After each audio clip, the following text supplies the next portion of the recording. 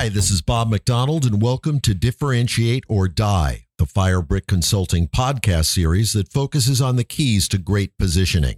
On this edition, Firebrick founder Bob Wright and I are going to be talking about positioning with David Hughes, founder, CEO, and chairman of the board for Silver Peak Systems. David founded Silver Peak in 2004 after a year as an entrepreneur in residence at Benchmark Capital. Prior to Silver Peak, David held a variety of engineering, product management, and operational executive roles at both Cisco Systems and Blue Leaf Networks. Throughout his career, David has been awarded more than 50 patents in areas including data acceleration, routing and packet switching, and control and scheduling algorithms. Bob, where should we start? David, from your perspective as a CEO and founder, what role does positioning play in company success, particularly in a new market category like SD-WAN? I think it's very important, first of all, to be the thought leader who is framing the problem, who is demonstrating to the customers that you understand the challenges that they're facing and that you have a unique answer, unique solution to those problems that they're facing, and being able to communicate that effectively and succinctly. David, how have your thoughts about positioning changed over the course of your career? That's an interesting question. I think as an engineer at heart, I was trained as an engineer. I wasn't trained as a marketer.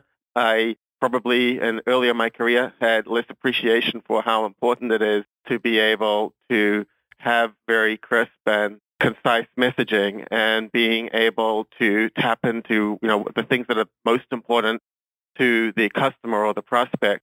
As an engineer, you tend to think about lists and lists of features and how exciting they all are individually.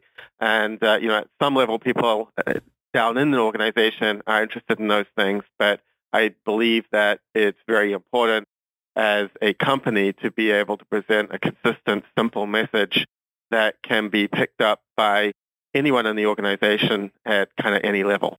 David, what value or benefits have you seen from strong positioning? Well, you always have to be careful attributing cause and effect, but we've been very successful in launching our EdgeConnect product 5 years ago. So we've gone from zero to where we're growing 75% year over year. And we've been now twice in a row in the leaders quadrant in Gartner's Web Infrastructure Edge Magic Quadrant. And so, I think there's a lot that goes into Gartner's analysis, and it's, many ways of measuring success in the market. And I think it's one of the gold standards there. And certainly a lot of what we do in the product and how we help our customers deploy and get successful goes into that. But the positioning is kind of fundamental in terms of getting us able to establish ourselves as a thought leader and the category leader.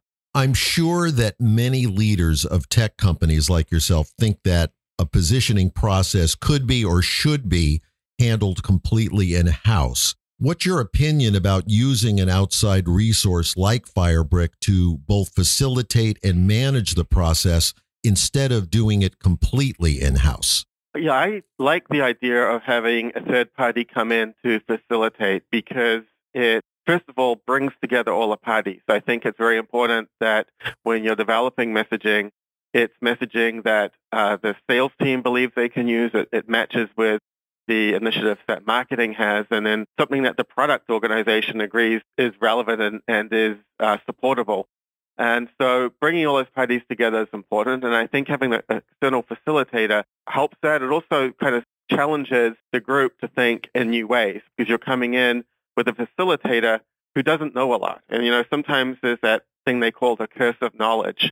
And when it's driven by somebody internal, regardless of what group they're from, whether they're from sales or marketing or they were the CEO perhaps, they have that curse of knowledge. And someone coming in from the outside has the advantage of not coming in with those preconceptions and that baggage. And I think that can facilitate, better messaging because ultimately the recipient, the person you're talking to, it's going to be their first time hearing this message. They don't have all of that background that you have. And so having a facilitator that's in the same kind of position as the target audience I think is a really good thing. That's very helpful, David. What's the right way for a CEO to contribute and participate in a positioning process? I think that obviously depends on the situation, but the way that, I think that the CEO is a very important participant in the group. So I think it should definitely involve the CEO. But certainly with my style, I prefer to think of everyone in the room as having an equal kind of contribution and equal value in terms of how they contribute to the discussion. And so that's how I look at it. I think one of the unique kind of perspectives that the CEO brings is that you are talking to a variety of different audiences. So you're talking to investors, you're talking to prospects, you're talking to partners, you're talking both partners in terms of channel partners, but also technology partners. And so you are getting to represent the company's positioning and messaging across a broad range of audiences, whereas perhaps some of the other functions, like, say, sales, are looking at it generally in a prospect or customer perspective, or perhaps in a channel partner perspective. So I think the CEO brings the how's this going to play across a broader range of audiences. And, I think you want your messaging, you want your positioning to be consistent across those different audiences. So it really helps. You're kind of like an overall filter that then contributes to that discussion between all of the functions that are represented in the process. Mm-hmm. What surprised you the most about working with Firebrick on positioning? I'd say the biggest surprise for me is how fast they can work. You would think that given the limited amount of time, you wouldn't be able to get a fantastic result. And, I've worked with Firebrick twice, and in both cases, with only a few hours of engagement, we made massive progress. And then a few more hours of refining those ideas, we came up with positioning that I was extremely pleased with. So I think for me, the biggest surprise was how quickly and efficiently they were able to develop messaging and positioning for us.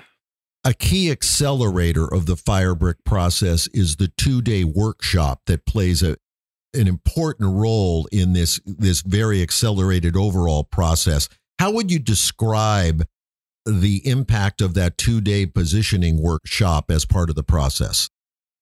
Well, I think that that's really key, and that you've got, a day of brainstorming and a day of refining, and with their team working kind of around the clock. I'm not sure quite how around the clock it is, but seemingly around the clock to synthesize all that information. And, I've seen it work twice, so it's something that I believe in.